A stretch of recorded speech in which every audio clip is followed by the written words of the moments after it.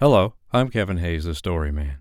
Welcome back to the Nightly Bedtime Story, where I've been reading you A Christmas Carol, written by Charles Dickens. Tonight we'll continue with Episode 8. When we left Ebenezer Scrooge last night, the ghost of Christmas future had just shown him a scene where someone had passed away, and he was such an awful person that everybody just stole all of his stuff and didn't care a lick about him. Who could it have been?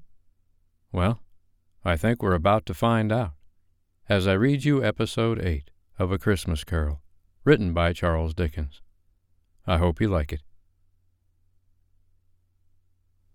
He recoiled in terror, for the scene had changed, and now he almost touched a bed, a bare, uncurtained bed, on which, beneath a ragged sheet, there lay a something covered up, which, though it was dumb, announced itself in awful language. The room was very dark, too dark to be observed with any accuracy, though Scrooge glanced around it in obedience to a secret impulse, anxious to know what kind of room it was.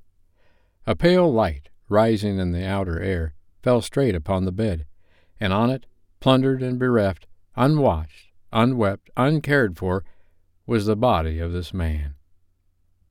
Scrooge glanced towards the phantom. Its steady hand was pointed to the head, and the cover was so carelessly adjusted that the slightest raising of it, the motion of a finger upon Scrooge's part, would have disclosed the face. He thought of it, felt how easy it would be to do, and longed to do it, but had no more power to withdraw the veil than to dismiss the spectre at his side. "O cold, cold, rigid, dreadful death, set up thine altar here, and dress it with such terrors as thou hast at thy command. For this is thy dominion. But of the loved, revered, and honored head thou canst not turn one hair to thy dread purposes, or make one feature odious. It is not that the hand is heavy, and will fall down when released. It is not that the heart and pulse are still, but that the hand was open, generous and true, the heart brave, warm and tender, and the pulse a man's. Strike, shadow, strike, and see his good deed springing from the wound, to sow the world with life immortal." No voice pronounced these words in Scrooge's ears, and yet he heard them when he looked upon the bed. He thought, if this man could be raised up now, what would be his foremost thoughts? Avarice, hard-dealing, griping cares, they have brought him to a rich end truly. He lay in the dark, empty house, with not a man, a woman, or a child to say he was kind to me in this or that, or for the memory of one kind word I will be kind to him. A cat was tearing at the door, and there was a sound of 9 rats beneath the hearthstone. What they wanted in the room of death, and why they were so restless and disturbed, Scrooge did not dare to think. "Spirit," he said, "this is a fearful place. In leaving it I shall not leave its lesson. Trust me. Let us go." Still the ghost pointed with an unmoved finger to the head. "I understand you," Scrooge returned, "and I would do it if I could, but I have not the power, Spirit. I have not the power." Again it seemed to look upon him. "If there is any person in the town who feels emotion caused by this man's death," said Scrooge, quite agonized, "show that person to me, Spirit. I beseech you." The phantom spread its dark robe before him for a moment, like a wing, and withdrawing it, revealed a room by daylight, where a mother and her children were. She was expecting someone, and with anxious eagerness, for she walked up and down the room, started at every sound, looked out from the window, glanced at the clock, tried but in vain to work with her needle, and could hardly bear the voices of her children in their play. At length the long-expected knock was heard.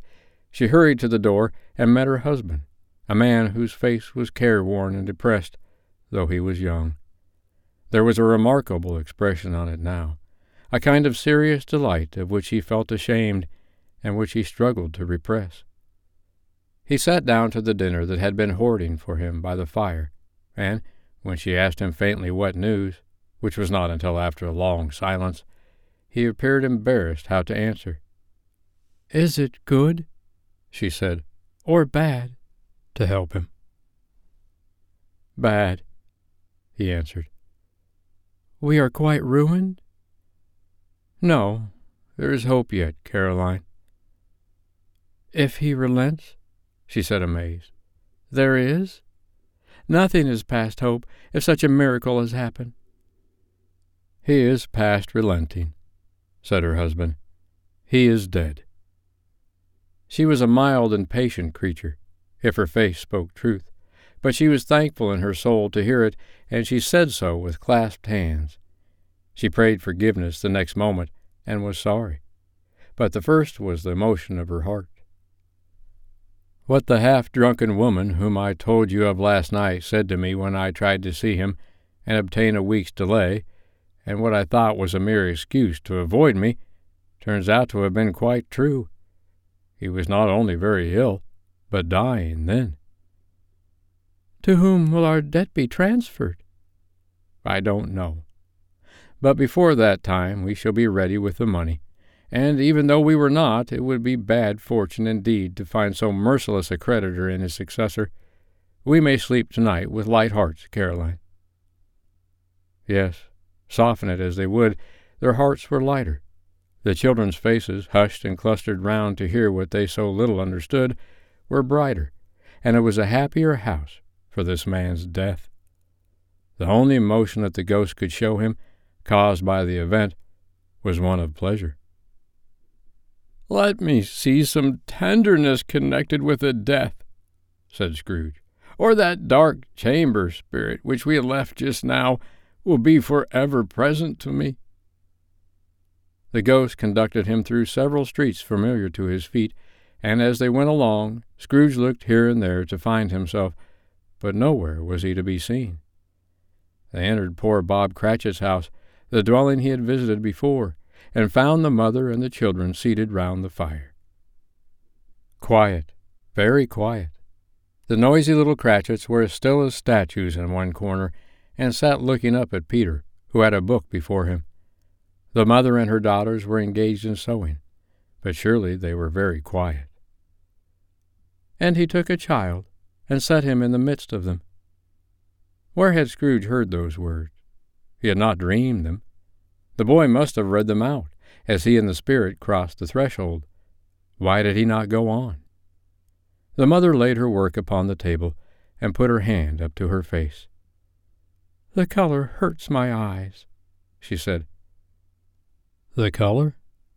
Ah, poor Tiny Tim. They're better now again, said Cratchit's wife. It makes them weak by candlelight, and I wouldn't show weak eyes to your father when he comes home for the world. It must be near his time. Past it, rather, Peter answered, shutting up his book. But I think he has walked a little slower than he used, these last few evenings, Mother.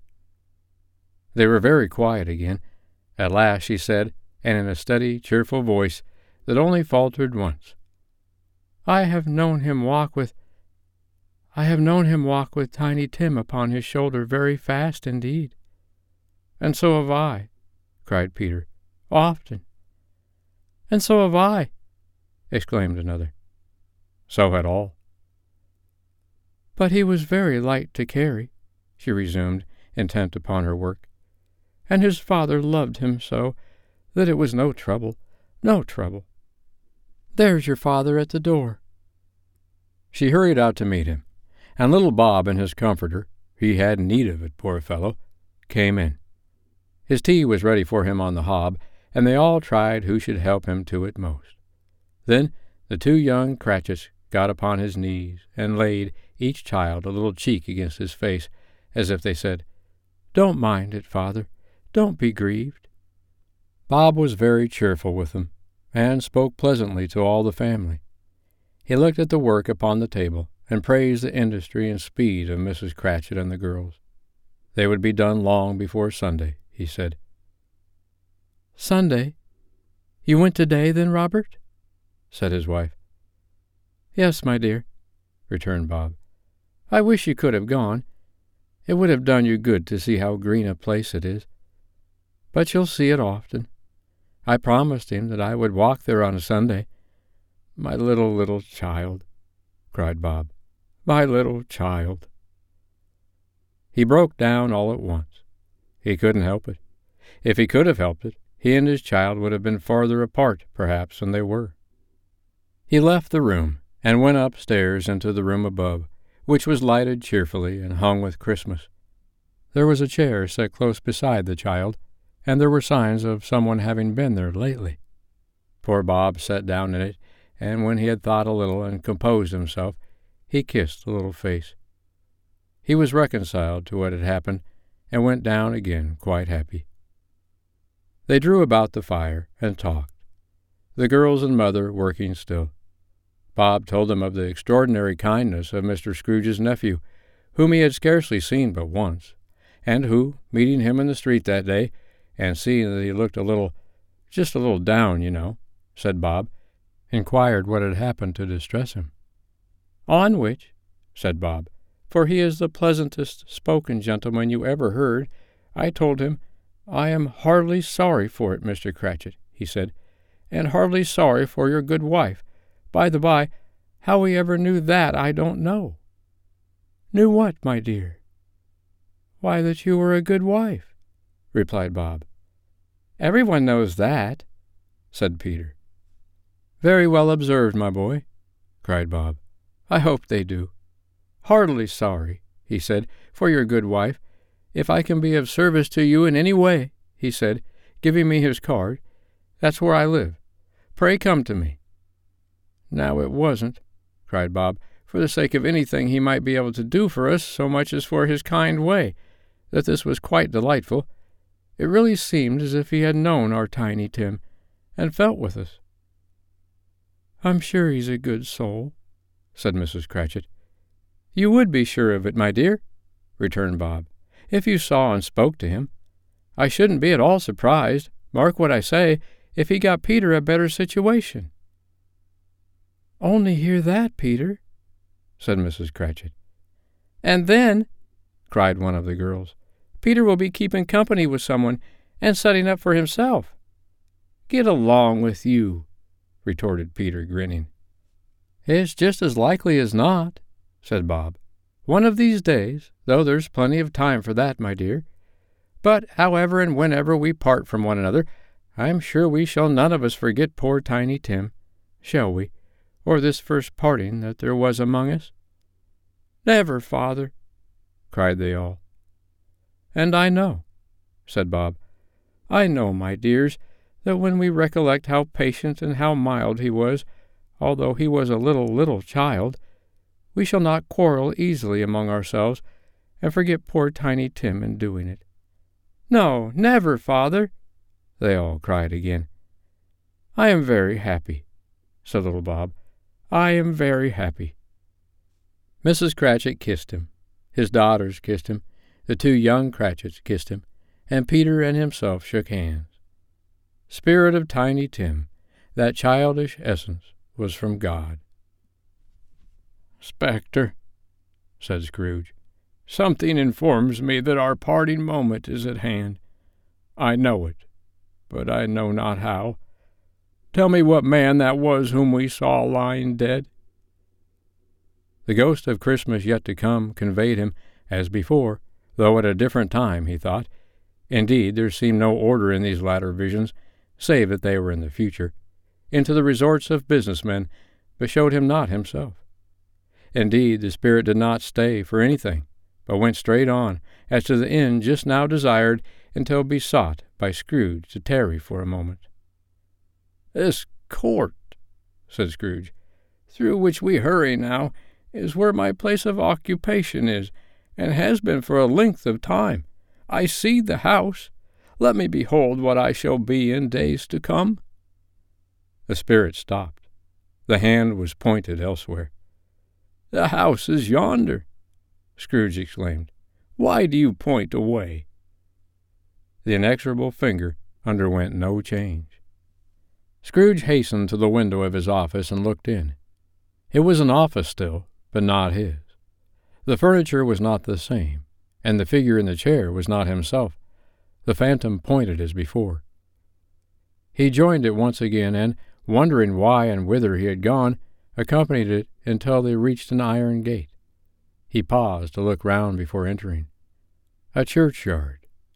Here, then, the wretched man whose name he had now to learn lay underneath the ground. It was a worthy place, walled in by houses, overrun by grass and weeds, the growth of vegetation's death, not life, choked up with too much burying, fat with repleted appetite. A worthy place. The spirit stood among the graves and pointed down to one. He advanced towards it, trembling. The phantom was exactly as it had been, but he dreaded that he saw a new meaning in its solemn shape. "Before I draw nearer to that stone to which you point," said Scrooge, "answer me one question. Are these the shadows of things that will be, or are they shadows of the things that may be only?" Still, the ghost pointed downward to the grave by which it stood. "Men's courses will foreshadow certain ends, to which, if persevered in, they must lead," said Scrooge. "But if the courses be departed from, the ends will change. Say it is thus with what you show me." The spirit was immovable as ever. Scrooge crept towards it, trembling as he went, and, following the finger, read upon the stone of the neglected grave his own name, Ebenezer Scrooge. "Am I that man who lay upon the bed?" he cried upon his knees. The finger pointed from the grave to him and back again. "No, spirit! Oh, no! No!" The finger still was there. "Spirit," he cried, tight clutching at its robe, "hear me! I am not the man I was. I will not be the man I must have been but for this intercourse. Why show me this if I am past all hope?" For the first time the hand appeared to shake. "Good spirit," he pursued, as down upon the ground he fell before it, "your nature intercedes for me and pities me. Assure me that I yet may change these shadows you have shown me by an altered life."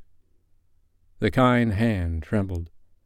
"I will honor Christmas in my heart, and try to keep it all the year. I will live in the past, the present, and the future.